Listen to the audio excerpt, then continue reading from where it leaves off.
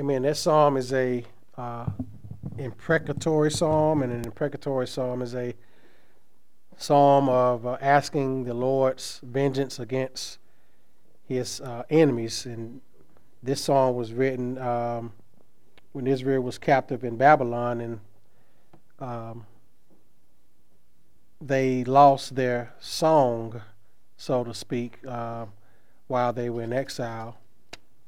And Israel asked, "Why shall we sing the Lord's song in a foreign land?"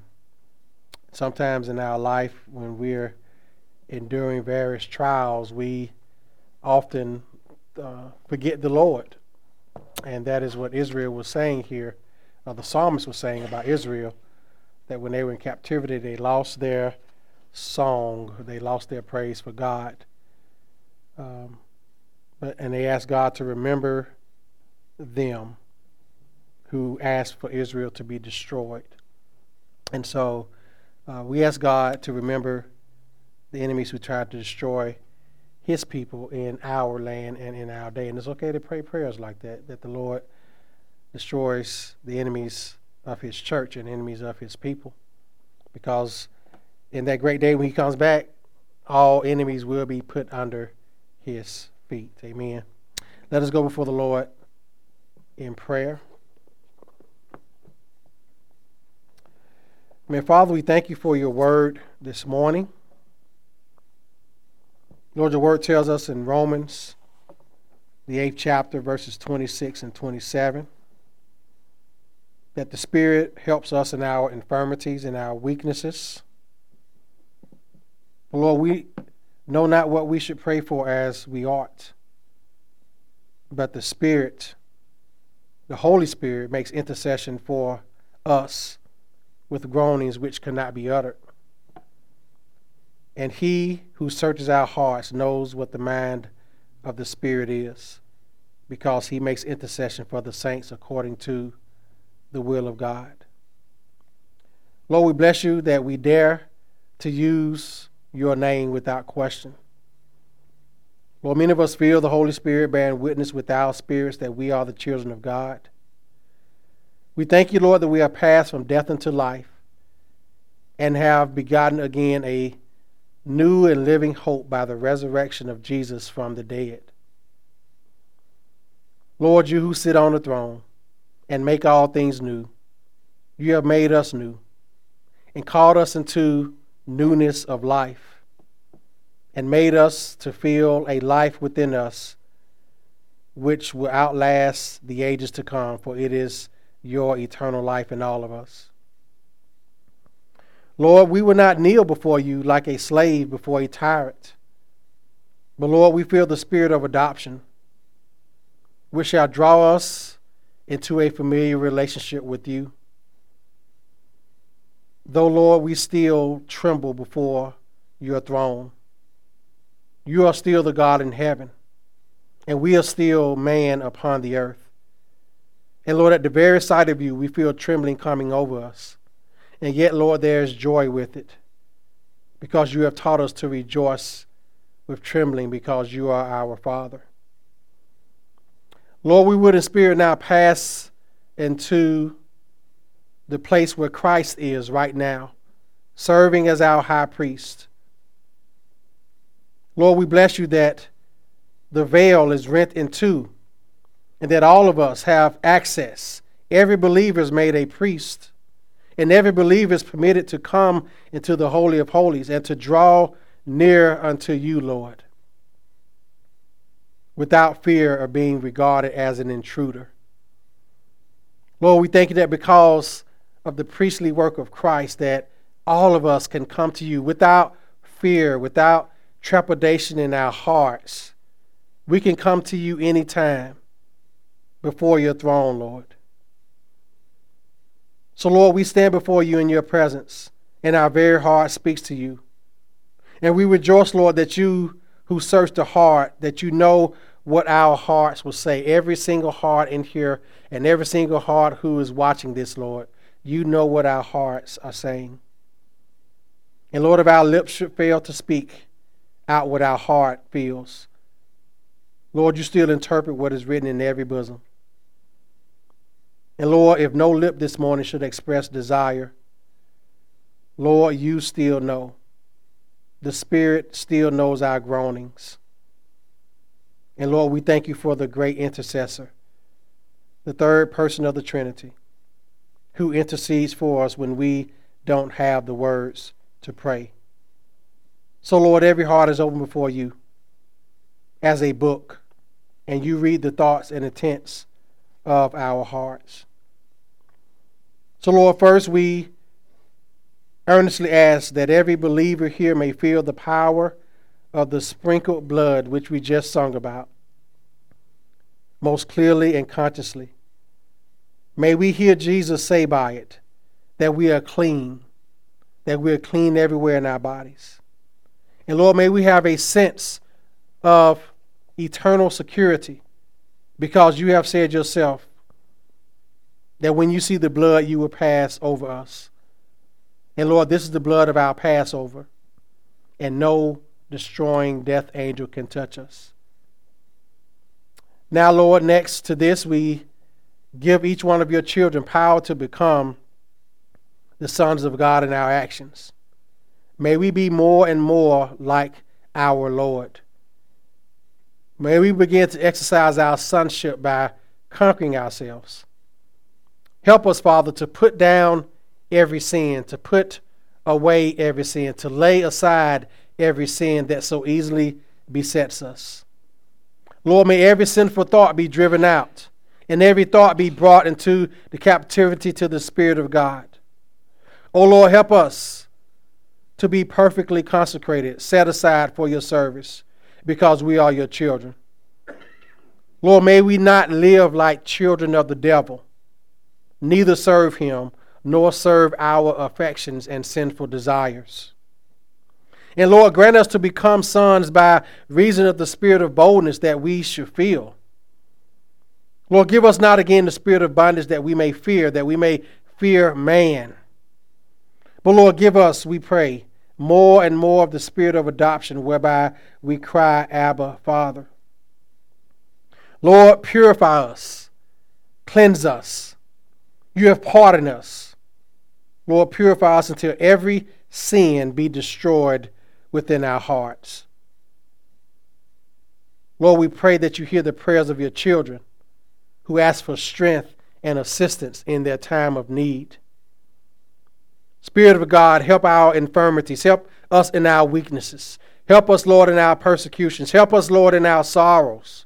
If we be pressed down with a load of sorrow, if we are in perplexity and confusion and know not what to do, Lord, if we are slandered and persecuted, if we are in any way are made to feel the weight of the cross, Lord, help us, we pray, we ask. Let not our weaknesses be staggered by that portion of our lot in life which comes under the head of tribulation. Lord, may we rather rejoice in our infirmities, because the power of God does rest upon us. And Lord, may we glory in our tribulations also, because these things work in us by your good Spirit, all manner of holy graces to your glory.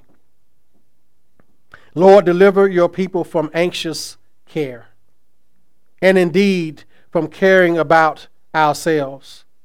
Lord, give us power to roll all of our burdens upon you, and to sing all day long, because we are yours and you are ours. Lord, give us the power to cast all of our cares upon you and not be selfish and prideful and carry them within ourselves. Lord, you are our shepherd. We shall not want.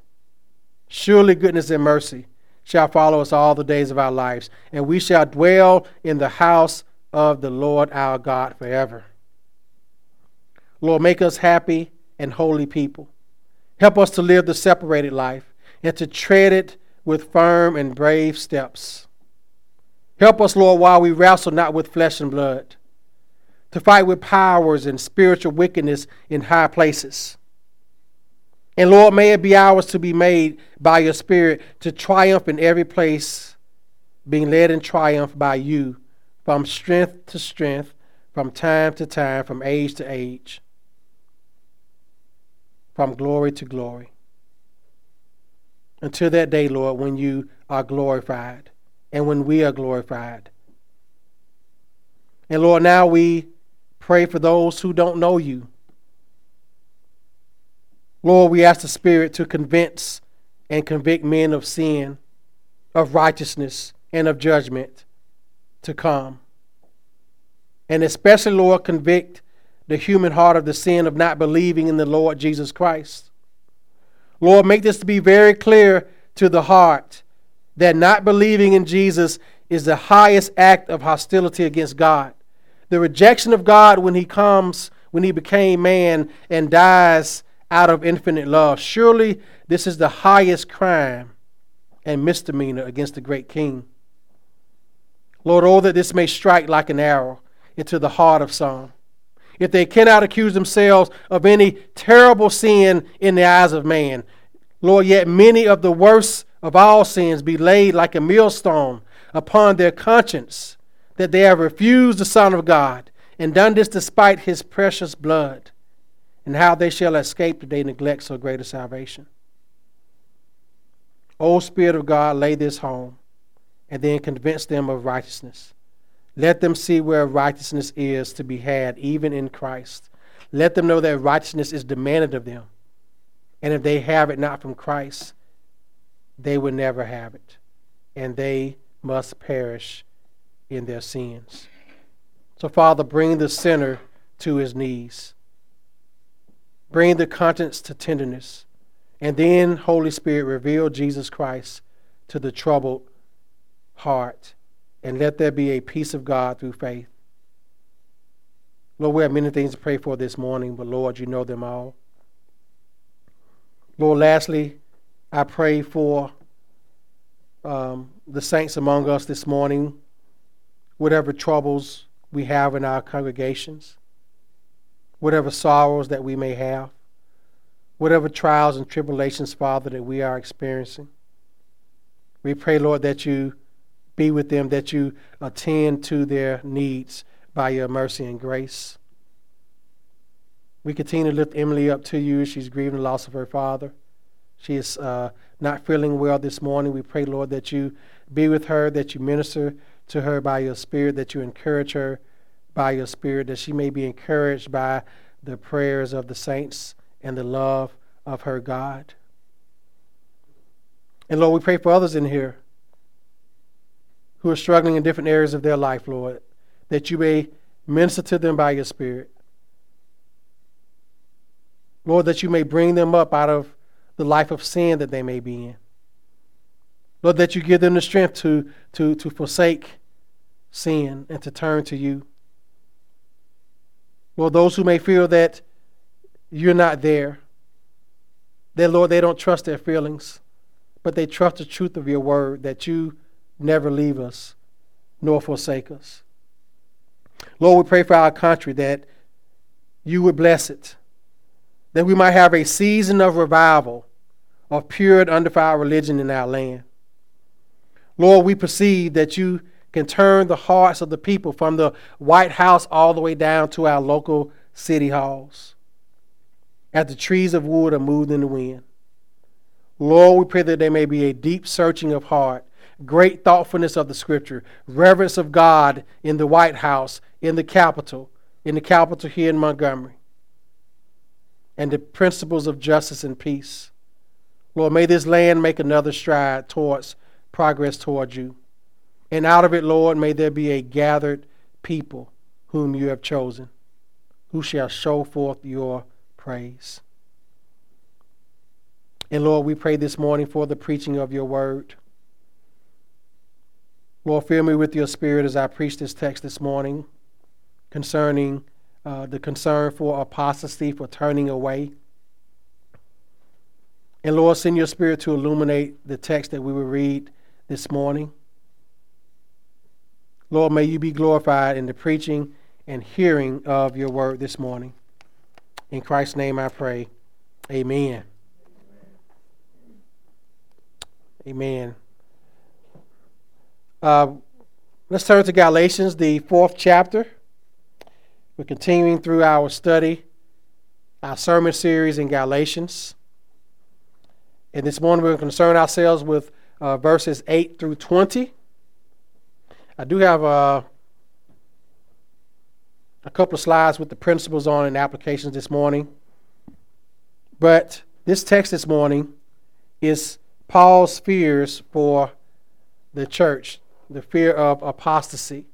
And apostasy means a turning away from the faith. That's what it means to apostatize, to turn away from the faith which you believed, which you once believed. And Paul, as the apostle to this church, is expressing his concern for them. So this is the reading of the word. Galatians 4, beginning at verse 8. It says, "But then indeed, when you did not know God, you served those which by nature are not gods. But now, after you have known God, or rather are known by God, how is it that you turn again to the weak and beggarly elements, to which you desire again to be in bondage? You observe days and months and seasons and years. I am afraid for you, lest I have labored for you in vain. Brethren, I urge you to become like me, for I became like you. You have not injured me at all. You know that because of my physical infirmity, I preached the gospel to you at the first. And my trial, which was in my flesh, you did not despise or reject, but you received me as an angel of God, even as Christ Jesus. What then was the blessing you enjoyed? For I bear you witness that if possible, you would have plucked out your own eyes and given them to me. Have I therefore become your enemy because I tell you the truth? They zealously court you," they meaning the Judaizers, the false teachers, "but for no good. Yes, they want to exclude you, that you may be zealous for them. But it is good to be zealous in a good thing always, and not only when I am present with you. My little children, for whom I labor in birth again until Christ is formed in you, I would like to be present with you now and to change my tone, for I have doubts about you." Man, if you listen to that, you'll see this is a tone of concern from Paul. He's saying things like, I have doubts about you. Has he become the enemy by telling them the truth? So obviously the Galatian church did not like what Paul was teaching them about not trying to obey the law to be justified. But I want to begin by just thinking about the turning away part. All of us have at some point in our life probably came to a place where the way was so hard that we wanted to turn around and go back. That could be like dealing with a job or being in a marriage or some things like that. Life does get hard sometimes. Regardless of what you see on people's Facebook posts, life gets hard. Young people, remember that. As you get older, life does get hard sometimes.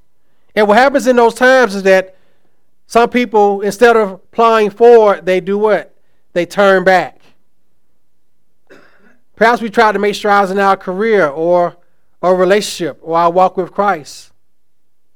And yet in doing, things got harder, not easier.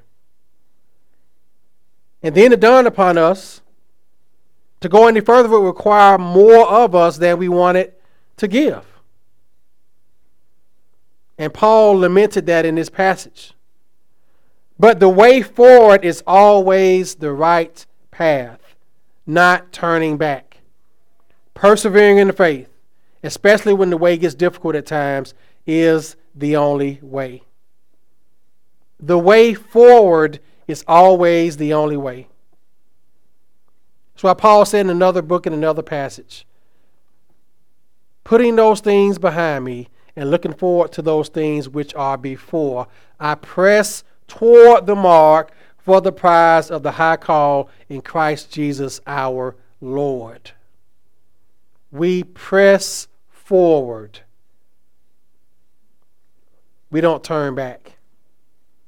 So in this text, Paul finds this as ridiculous as the Israelites wanting to return back to Egypt. You see this in the book of Numbers. After they were liberated from Egyptian bondage, the Israelites confronted a difficult wilderness transition. And they wanted to turn back. They said, would that we were in Egypt. We want to go back. It is too difficult out here in the wilderness. That's in essence what they were saying. And in Numbers 14, the report of the spies, when the 12 spies went out to spy out the promised land, and 10 spies came back with a bad report, and 2 spies came back with a good report. When they heard of giants in the land, they were so distraught and even indignant, they were angry, that they decided to appoint a replacement for Moses, the one who's going to lead them back to Egypt. They tried to stage a mutiny against their leader. They was asking Moses, why did you bring us out here in the wilderness to die? And it says here in Numbers 14, verses 2 through 4, it says, and all the people of Israel grumbled against Moses and Aaron. The whole congregation said to them, would that we had died in the land of Egypt, or would that we had died in the wilderness. Why is the Lord bringing us into this land to fall by the sword? Our wives and our little ones will become a prey. Would it not be better for us to go back to Egypt? And they said to one another, let us choose a leader and go back to Egypt.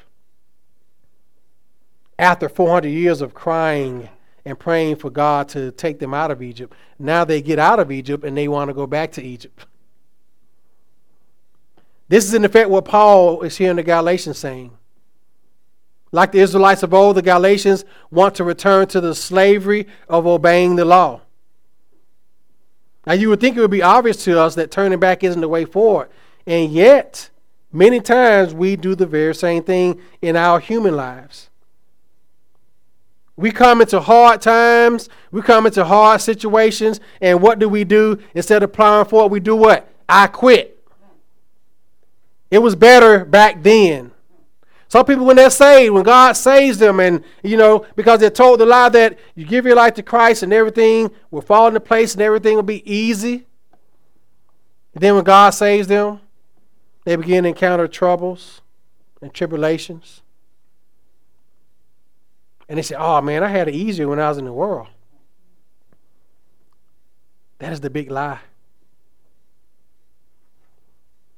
But they turn back when it gets hard. And the reason why is because many times we have a romanticized view of the past. We see the past as more promising than the future. When the way forward is hard, we have to walk by faith, not by sight, if we're going to walk at all. And that's precisely why going back often seems much easier. We've been there and done that. Traveling backwards requires little faith. It's familiar territory. But when it comes to living the gospel life, turning back isn't the way forward. Turning back is first-class foolishness. Primarily because our last state will be worse than the first. People who have departed from the Christian faith, they're worse off than they were before they came to the faith. Because God has given them over to that rejection and rebellion. So Paul here is warning and rebuking them to keep them from plunging into further madness and back into slavery. So the big idea of this text is that justification by faith must be held on to despite the seducing deceptions of false teachers. And we're going to operate from 4 principles through this text this morning. The first one we see is in verses 8 through 11. Paul admonishes the Galatians away from apostasy. Look again at the text. He says, but then indeed, when you did not know God, you served those which were by nature are not gods. But now after you have known God, or rather are known by God, how is it that you turn again to the weak and beggarly elements to which you desire again to be in bondage? In other words, why do you want to go back into bondage after you have been delivered? In other words, what is wrong with you people? Why do you desire to go back? He says, you observe days and months and seasons and years. I am afraid for you, lest I have labored for you in vain. Robert Gramacki, the theologian, said Paul wanted to prove that legalism is no better than paganism. In principle, they were identical because both required strict observance of rituals and laws to gain salvation.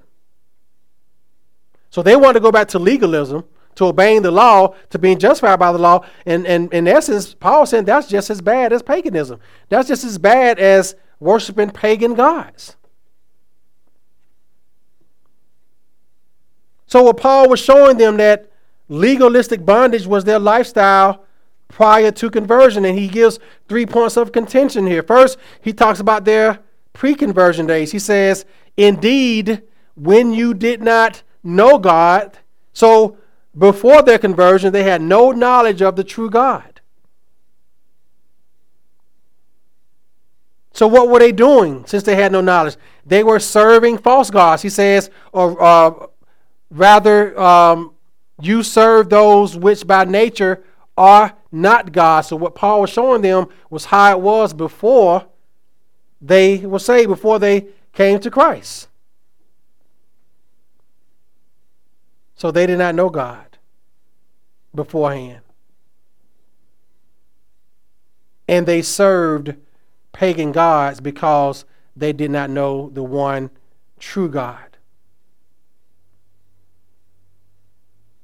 Matthew Henry says that they did service to those by which or by nature were no gods. They were employed in a great number of superstitious and idolatrous services to those who, though they were accounted gods, were yet really no gods. But they were mere creatures, and perhaps of their own making, and therefore were utterly unable to hear and help them. So Paul was telling them, in essence, before God, you were worshiping no gods. And those gods were not able to help you. They were not able to assist you. And it reminds me of what the psalmist said in Psalm 135 that we just read in our sponsored reading a couple of weeks ago. The psalmist said here, the idols of the nations are silver and gold, the works of men's hands. They are mouths, but they do not speak. Eyes they have, but they do not see. They have ears, but they do not hear. Nor is there any breath in their mouths. Those who make them are like them. So is everyone who trusts in them. So Paul was showing them the foolishness of turning back. You're turning back to a paganism that did you no good. Where you're serving false gods that can't do anything for you. They can't hear. They can't see. They can't touch. They can't speak. That's how you were before God. And this is something to note here. Those who are ignorant of the true God cannot help but serve false gods, can help but be inclined to idolatry. Those who forsake the God who made the world, rather than being without gods, they worshiped such as they themselves made. When you try to build a world without worshiping the God and therefore rejecting the God who created it, it will not work because he cannot work. I say that all the time because it's true. You can't build a world without God. It's not going to work. It may seem like it's working. You may be self-deceived into thinking that it's working, but it is not working. It cannot work because it won't work. Religious worship is due only to God. Only to the one who is by nature God, and that is the God who created the heavens and the earth. And so the Apostle Paul here is blaming them for turning back. When you're turning back, Galatians, he's saying, you're turning back from the one true God. And you're not turning, this is the thing. All of us are worshipers. Everyone is a worshiper. Either you're worshiping God or you're worshiping something or someone else. There's no such thing as worshiping nothing. You're either worshiping God or you're worshiping something or someone else. And so Paul is telling them, when you desert this God, when you turn from this God, you're turning back to the paganism that God actually delivered you from. So in other words, it was a fool's errand to do what they were doing. They were acting foolishly by doing this. And that's why he asks, instead, but now, verse 9, after you have known God,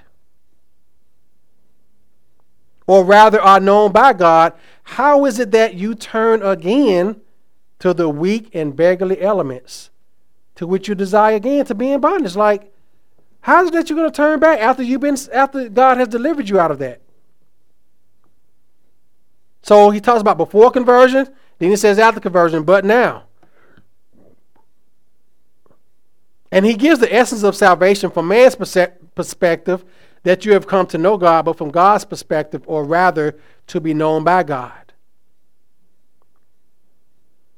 Ian Campbell, the theologian, said this statement refutes the idea that man is the one who reaches out to God.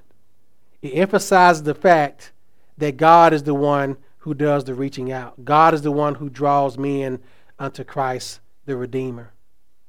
Man doesn't reach out to God. Why? Because man hates God. Man rejects God. Man doesn't, in his sinful nature, love God.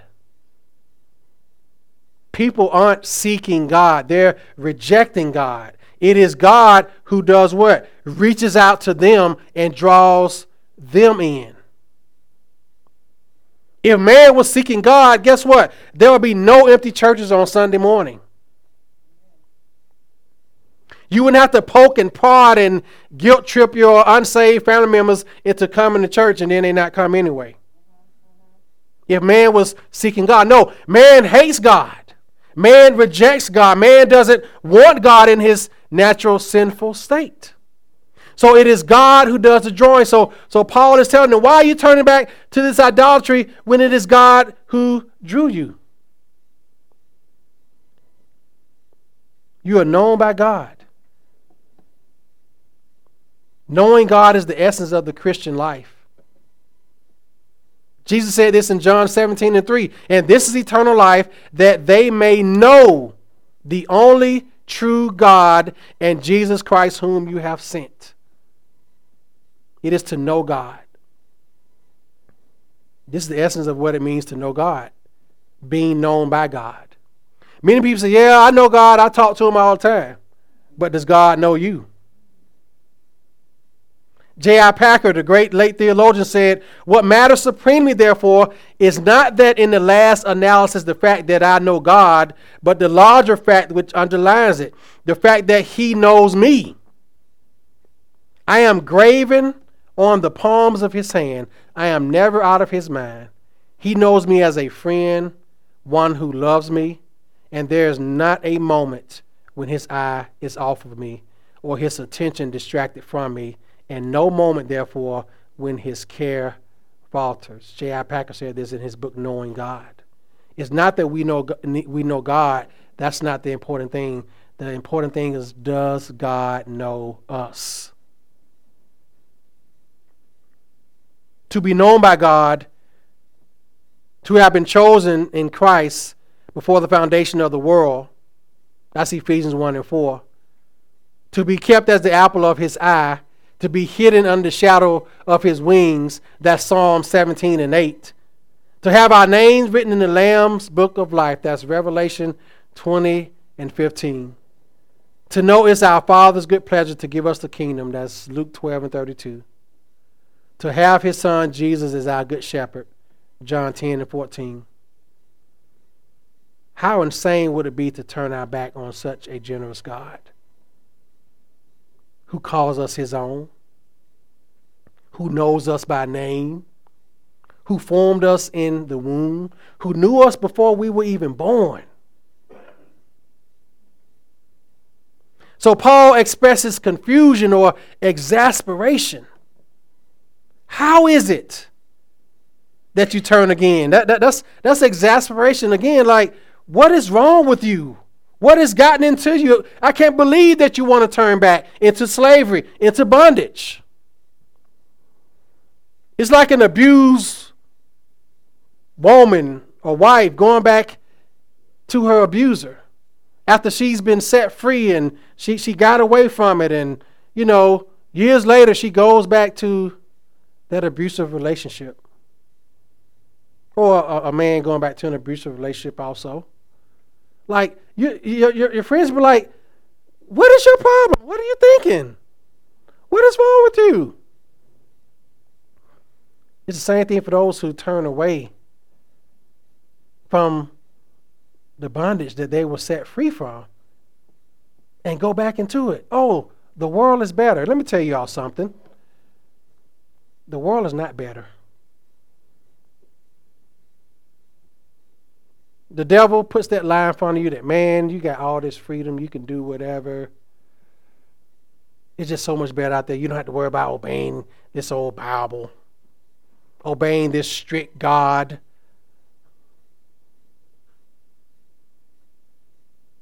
The enemy of your soul will say, man, it's better out there. You don't have to worry about all that. You don't have to worry about those church folks. You ain't got to worry about your folks. You're going to be all right. You good. Go out there and live it up. Eat, drink, be merry. Have fun. You can come back to God later on in your life. That's the lie. I got time. I'm still young. Let me tell you something. I've said this many times before. The more you reject God, the harder your heart gets.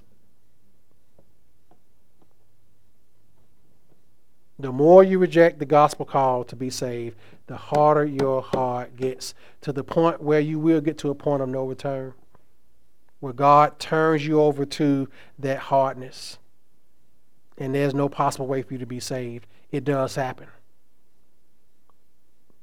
That's why the Bible says in Hebrews 4, the day that you hear my voice, harden not your heart. While your heart is still tender, you come. Because as you reject it, that callus is going to get harder and harder and thicker and thicker. And some people have the foolishness to think that they're going to have some type of deathbed confession. You're saying that you're God and you know how you're going to go out of here. You may lose your mind. I was reading about Bruce Willis, the famous actor. I was reading an article about him this morning. He did his will a few years before when he married his second wife. And he has some type of disease called aphasia, where he's losing all of his mental faculties. He doesn't understand language. He doesn't understand anything his family members are saying to him. You think that when he was 50 years old he thought that was going to happen to him? Think about people who get Alzheimer's, dementia. Their mind starts to go. Think about a person who's laying on a ventilator, who's basically brain dead. You think that person can make a deathbed confession when they don't have their mental faculties? No. At all. You die instantly in a car accident. You just drop dead from a heart attack. People all the time in their foolish pride think, I got time. I got this. No, that's bondage. And Paul was telling these people, do you want to go back to that? That's bondage. That's slavery. You're a slave to your sinful desires. And you want to go back to that? That's why he was exasperated by this. He talked about the weak and beggarly elements. What are you speaking of? That obeying the law was powerless to produce results. Remember, the law doesn't change us. The law shows us our sin. The law shows us that we need a Savior. The law shows us that we're not perfect. And you want to go back to that? The law is powerless to save. The law leads us to the fact that we need a Savior. But you want to go back to that. The law cannot enrich us. There's no spiritual wealth in it. There's no inheritance in it. There's no gift of life in the law. The law brings death. Why? Because all of us violate it. Remember, the law brings a curse. So Paul's saying, you want to go back to that? And he says, you observe days and months and years. You're observing all these Jewish festivals and these Jewish holidays and these Jewish seasons, the year of Jubilee and all these different feasts. Paul is saying those things are not going to do it. That's like Christians who, they call them what, CEO Christians, Christmas and Easter only. They only show up at church on Easter Sunday. And they may come to a Christmas program at the church that they grew up in, and they think that they're doing, God a favor by showing up at church. That somehow that's going to get you entrance into the kingdom. But Paul says, I fear for you. He says, I'm afraid for you, not I'm afraid of you. I'm afraid for you, lest I have labored for you in vain. Todd Wilson said, Paul no doubt shed his own tears over the Galatians, not out of regret, but distress. He says, like a mother, he'd given them birth, and like a father, he had invested so much in them. Yet now they were prepared to throw all that away as they turned their backs on him and his gospel. His final appeal in this is that they do not break his heart, that they don't squander everything he's done and indeed suffer for them. So that's why Paul was saying he was afraid for them. He was distressed. He cared so much about God's church that he did not want them to turn back. And I'll tell you just personally, that's at the heart of every pastor who cares about their flock. It is always a concern for preachers that their members don't turn away. It's always my concern that those who are unsaved come to the faith, because we know what awaits them if they don't turn to Christ. And those who are in Christ, that they do what? Persevere until the end, that they're not deceived and taken away by the world, that they don't turn back from Christ. But that should also be the concern of every believer. That loved ones who are not in Christ, that they come to Christ before it's too late. And those who are in Christ, that they what? Persevere, that they don't drift away. We used to sing this song in our old church, if your soul's not anchored in Jesus, you will surely drift away. If your soul is not anchored in Jesus, guess what you're going to do? You're going to drift. And you see something drift, it's just slowly, like a piece of wood in the river. You just see it, the next thing you know, you don't see it anymore. Or you put something in the ocean and the wave just slowly just carry it out to sea. It drifts away. And so Paul had that kind of concern for them. That's why it's fitting for pastors to address children, teenagers, young adults. And I ask our young people this too. Do you appreciate how many people have invested in you, in your church over the years? How people in your life have made sacrifices for your sake, whether your parents or your grandparents or fellow church members? How numerous prayers have been made for you? The steady support and encouragement. No young people in this church can say that they haven't received encouragement and support from their church. None of y'all can say that. That your church family hasn't showed love to you that your church family hasn't tried to sow Christ into you? Think about all that people have invested in you, and you turn around and squander all of that. You walk away from that faith. You know how many young people do that?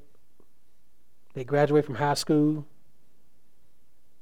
Some of them go to college, which is an indoctrination center into wokeness, where they tell you that there is no God, that your God is stupid, that Christianity is a false religion, that what you believe is bigoted. And you hear all that nonsense, that if you're white, you're an oppressor, and if you're black, you're oppressed.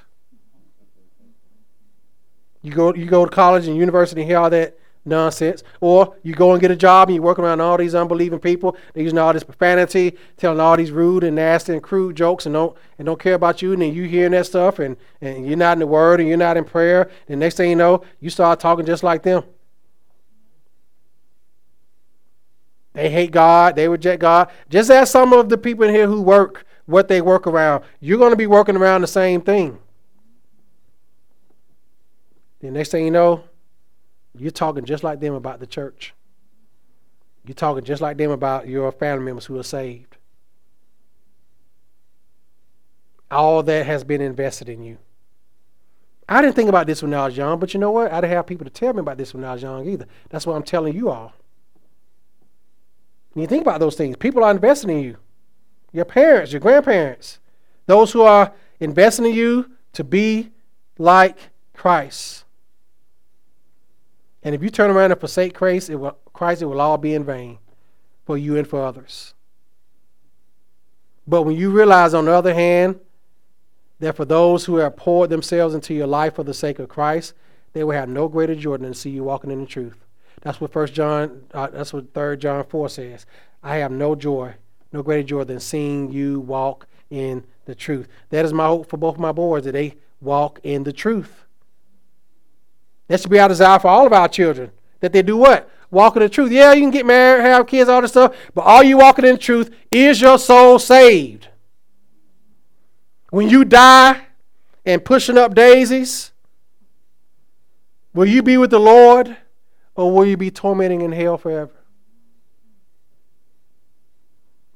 That should be all of our goal to see for all of our young children, our young adults, and for everybody.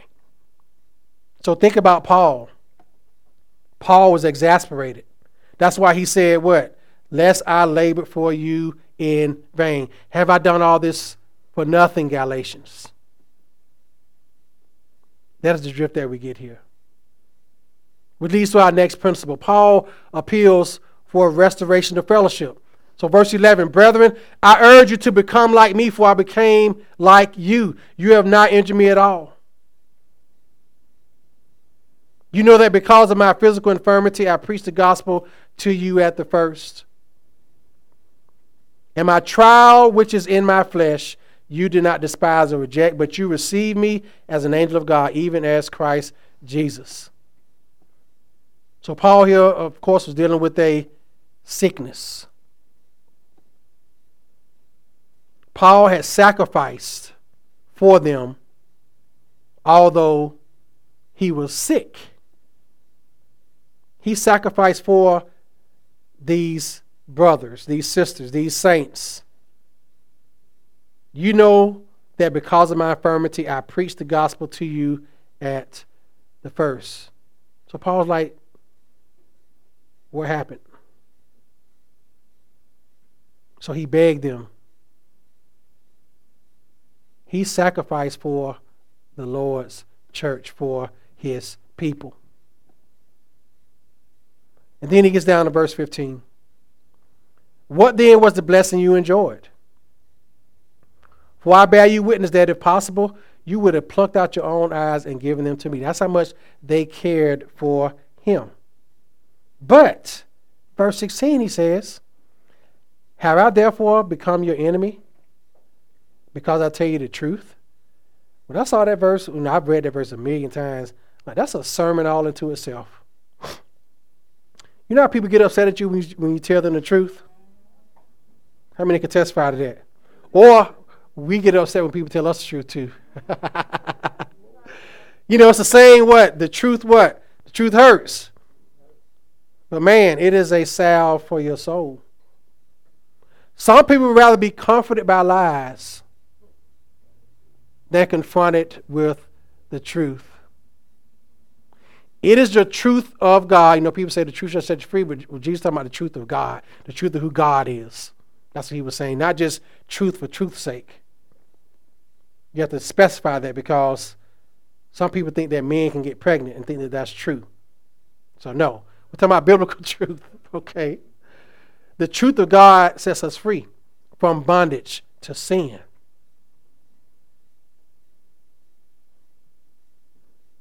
Have I therefore become your enemy because I tell you the truth? Let me tell y'all something.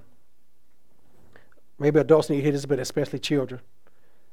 Surround yourselves with people who will be true with you. Who will tell you when you're wrong. My wife tells me I'm wrong sometimes. I don't tell her she's wrong because women are never wrong. Wives are never wrong. Isn't that right, Daryl? The wife is always right. Happy wife, happy life. I think that's somewhere in the Bible. But don't surround people who will lie to you and tell you lies just to make you feel good, just so and that comes from fear of man. You're afraid to tell somebody the truth because you don't want them to be what? Mad at you. But guess what? They ain't your friends. If you can't tell a person the truth because you're afraid they're going to get mad at you, then what kind of friend are they? If you want to be a friend to the person, tell them the truth. No, you don't need to be wearing that. No, you don't need to be going with this boy or this girl. Or no, you don't need to talk to your parents like that. No, you don't need to cheat on this test. You don't need to cheat. Hey, can I look on your paper? No, that's cheating. I'm not going to speak. I'm going to unfollow you. Well, unfollow me then. Y'all not real friends anyway. It's virtual. Virtual friendships are not real friendships. Virtual followers are not real followers. It's like the old Facebook meme I saw a few years ago.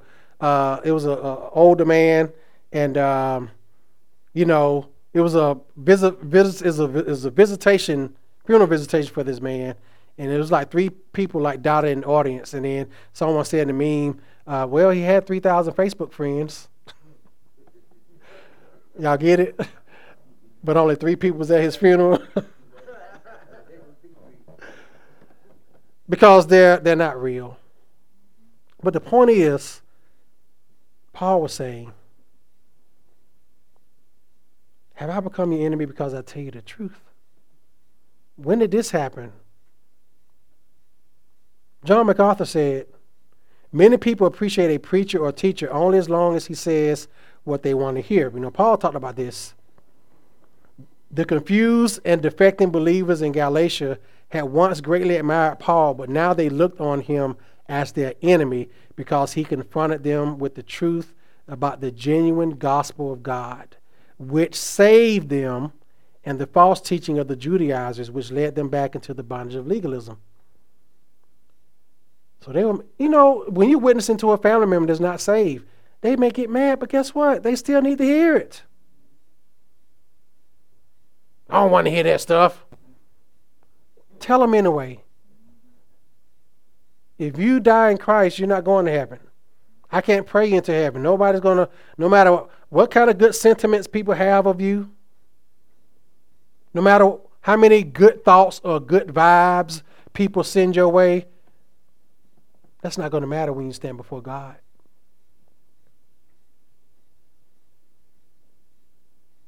So they were upset.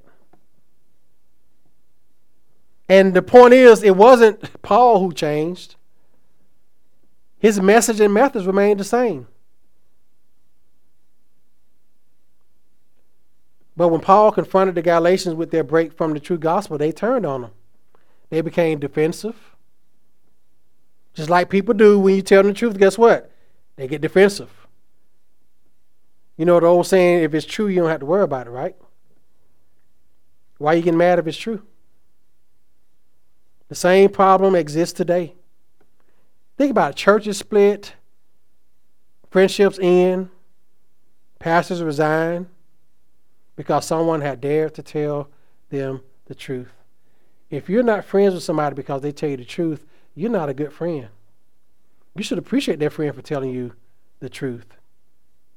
Because what the truth is, truth can heal our relationships if we take off pride and clothe ourselves with humility.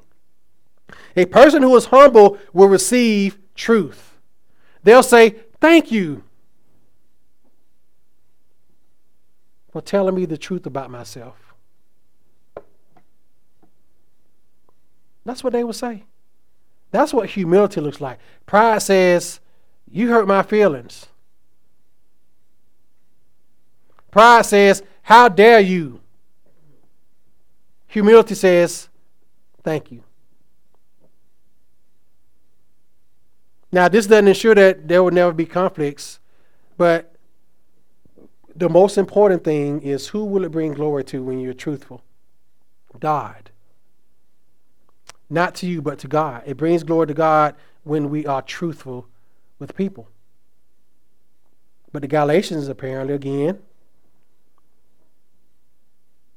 they made Paul into an enemy because he told them the truth. Lord, forgive us when we do that.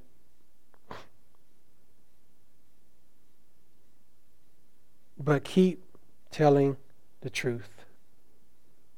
Keep proclaiming gospel truth. Whether people want to hear it or not, guess what? You proclaim it. You can say, Lord, I tried. I warned them. Just as Paul is warning them not to turn away. We can say the same thing. Lord, I warned them. I warned them over and over and over again. Come to Christ. Be saved. Turn from your sins. Turn to Christ. I warned them. Your conscience will be cleared if you know in your heart that you have warned them.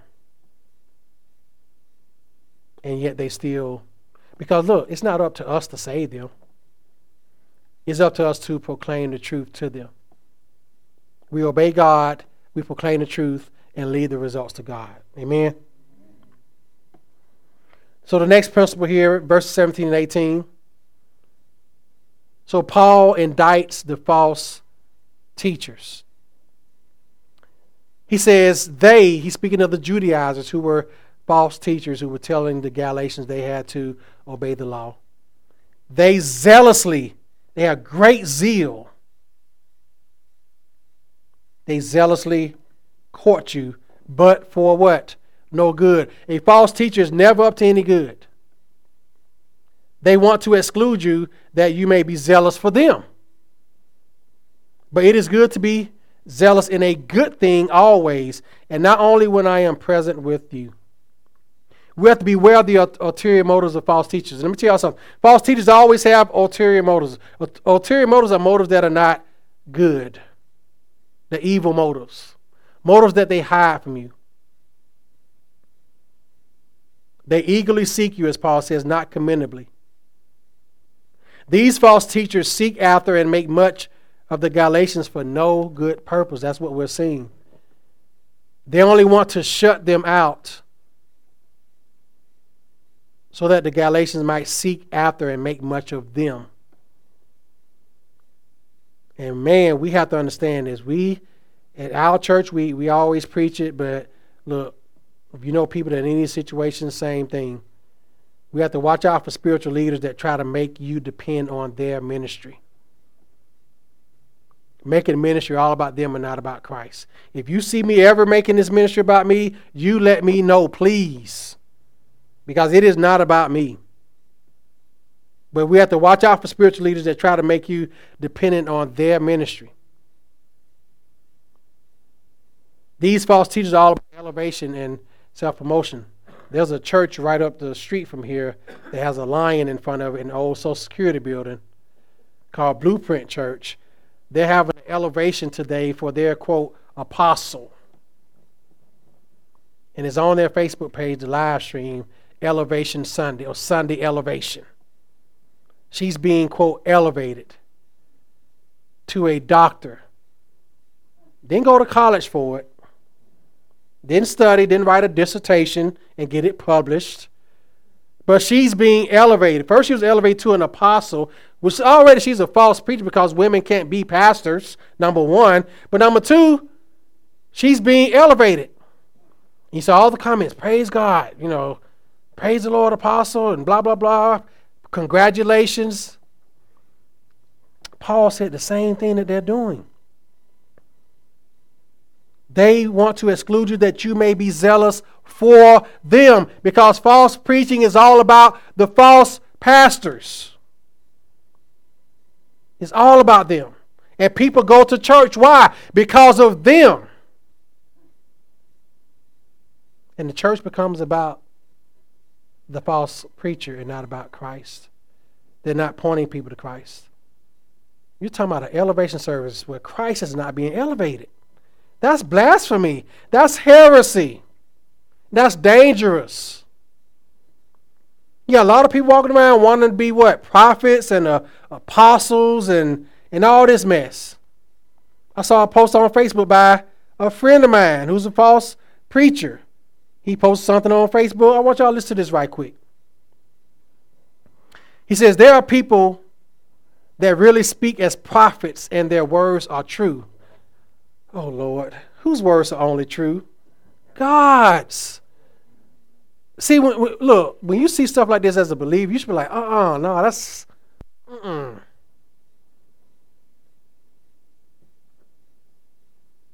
He should say there's a person who speaks as a prophet and his words are true. But he says people. And just listen to the pride in this and the self-glory. And this ties into what Paul is talking about here. I am amazed sometimes at the things that happen just as God said they would.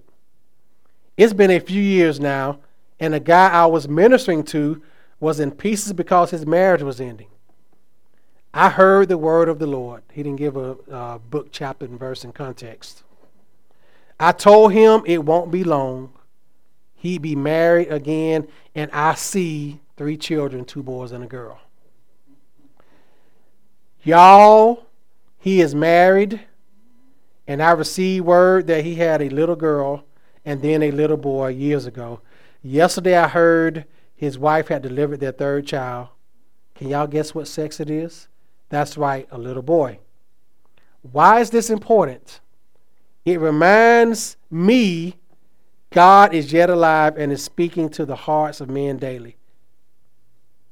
Beloved, continue in the faith. God sees your yes, and he will perform his word in your life in his perfect time. Be encouraged. This is only a temporary moment of testing. Of course, that last part has nothing to do with what he said. But he's saying basically that he prophesied that this would happen, and it happened because he said it. He posted this an hour before this post. A few years back, a good friend of mine that's connected to me, not connected to Christ, was having a hard time, and he would voice it to me. I guess he's the mediator. His connection to me gave me access to hear from God on his behalf. Do y'all see the blasphemy in this? I prayed for him, and God gave me a dream. In that dream, I saw him signing a $320,000 check. Now, we don't know if this is true or not, but he says the next morning I called him and told him about the dream. 3 years later, he called me and told me, I just got a check for $320K. And this is the last thing he said. What prophet are you connected to? I'm getting angry just reading that. Why should this anger you? And why was Paul angry with the Galatians? Because these false teachers, they want to exclude you. They want to separate you from the true faith in Jesus Christ. They want to separate you from biblical truth. And that's what the Judaizers was doing to Galatia. They were trying to separate the Galatians from the justification that they had in Christ. They were trying to pull them away so that they can draw them to them. And that's what this man that I just read his Facebook post about is trying to do. Trying to draw people to him. I'm the prophet. I'm the one whose feet you need to sit under and listen to. Because I have the words of God. God speaks to me and he tells me things I'm true. And you got people flocking to churches like this. And no, I'm not jealous. I fear for him. I fear for false preachers like that. They're all over this town. They're all over this county. They're all over this state. They're all over this nation. They're all over this world. That's why Paul was concerned about these people. So false preachers, they draw people away. They have, what does Paul say? For no good. They court you for no good. They have no good purpose. They're not concerned about the flock.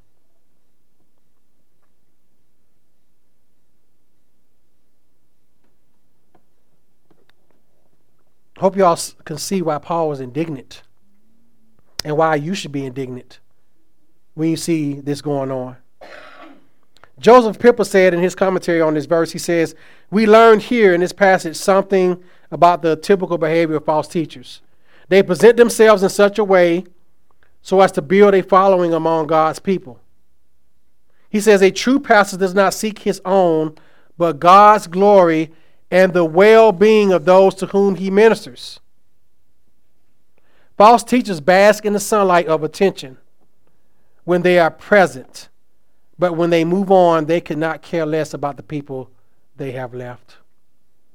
For this reason, Paul points out that even when he is apart from them, he longs for their well-being. Here he expresses pure pastoral love, a love that always seeks the best for the beloved. And that's what a true pastor does.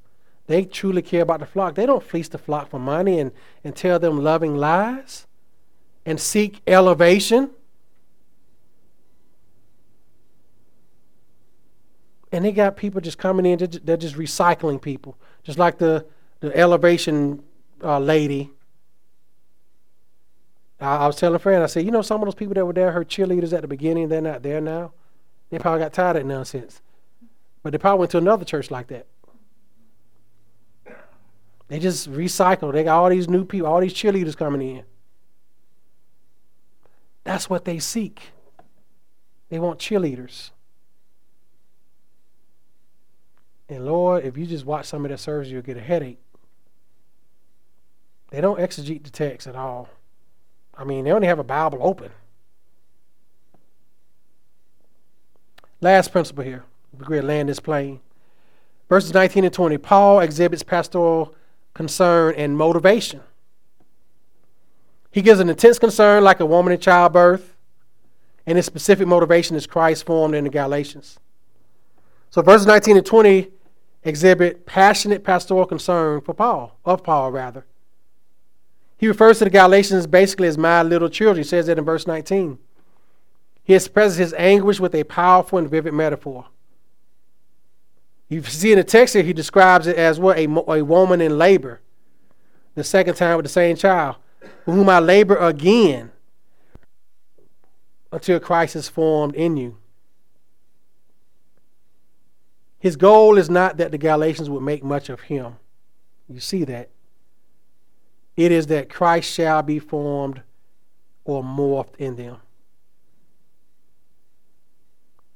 And this shows the goal of discipleship for the church and for all of us. Paul's pastoral concern is grounded in the motivation of seeing believers grow more and more like Christ to the glory of God. That is what discipleship should look like. This should be the desire of all believers for all believers. Our desire should be to see people grow in their faith in Christ. It's not just the duty of the pastor to disciple. It's for all believers. All of us are called to help each other grow in Christ. All of us are. Because he loves them, he longs that they be there in order to protect them from false teachers. That's why he longed for them. He wants to be there and protect them. So that's why he says, I would like to be present with you now and to change my tone, for I have doubts about you. Because he loves them, he longs to be there in order to protect them. He regrets having to deal rougher with them. That's why he said, and to change my tone.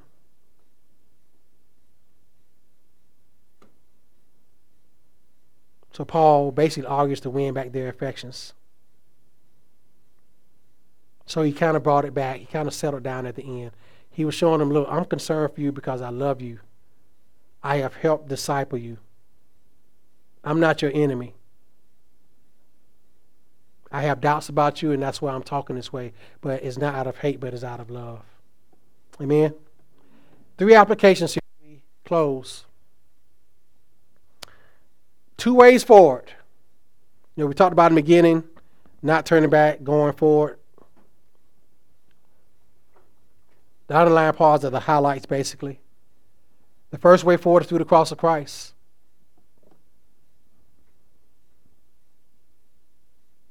There's always the temptation to turn back, especially when life gets difficult.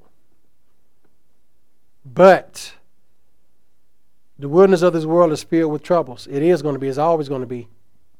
But turning back is not an option. It's not the way forward. It's never the way forward.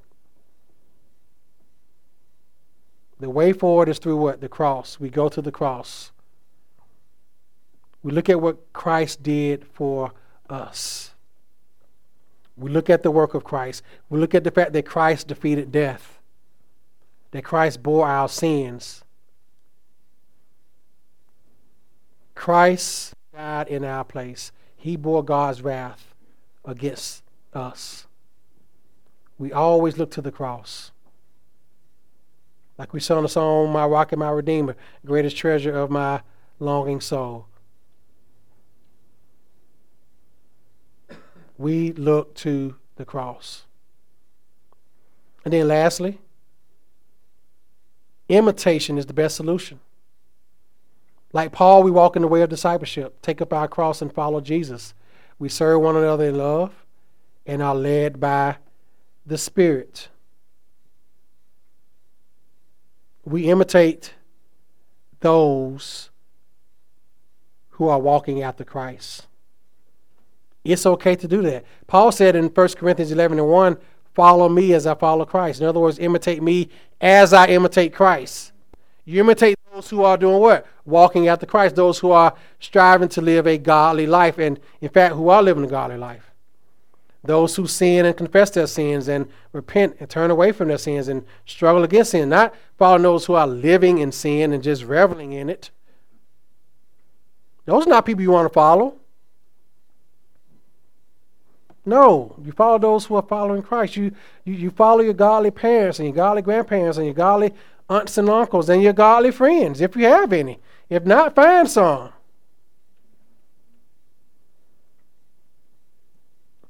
I tell you what, me and my friends used to get picked on in college. My Christian friends, we used to get picked on. They used to call us holy rollers and all this stuff. Wow, we used to be praying outside in the mall and having Bible studies in the dorms. And I wasn't no perfect little college kid. My point is we were young Christians on a college campus, and we would have Bible studies in the dorms and stuff, and some people pick at us because of that. But we was doing what was pleasing to God. We wanted to be an influence to our fellow college students who are out there partying and doing all this other stuff and flunking out of school and getting pregnant out of wedlock and all that stuff and having to drop out. Not saying that those are unforgivable things, but the point is that's not what they went to college for. But guess what? It ended up happening. And so we said, okay, look, God has a better way for you. And that's what we tried to do. We tried to be an example, imitation. Because I'm going to tell you what, all of us are leaders. Someone's watching your life. It doesn't mean we're going to be perfect. It doesn't mean we're not going to make mistakes. But how do we handle those mistakes? Do we own them? Yes, I did live like that. Yes, I did talk like that. Yes, I used to think like that. But now, I don't. God has saved me. God has redeemed me. And because of that, see what God has done in my life. Guess what? He could do the same in yours. That could be our testimony. Amen. Let us pray. Father, thank you for your word. I pray that it convicts sinners, bringing them to a saving faith in you. Lord, I pray for those who hear this that contemplate turning back from their life of faith, turning back to the lies of the world, the deceitfulness of Satan. Lord, that you may stop them, that you may draw them, continue to draw them back to you. Lord, I pray also for anyone in here who thinks that they're beyond your saving grace. That, Lord, no one can out-sin your grace. No one can out-sin your merciful hand. No one, Lord, is lost utterly and totally in this place. Lord, bring salvation to those who don't believe. Encourage the faithful to continue to persevere in the faith. And Lord, also help us to be able to receive the truth in love. Receive correction in love. Because correction is truth. To not be angry or upset when someone tells us the truth of your word, but that we may receive it as the words of a friend and not be comforted by lies. Lord, until we meet again, may your grace be with us all. In Christ's name, amen.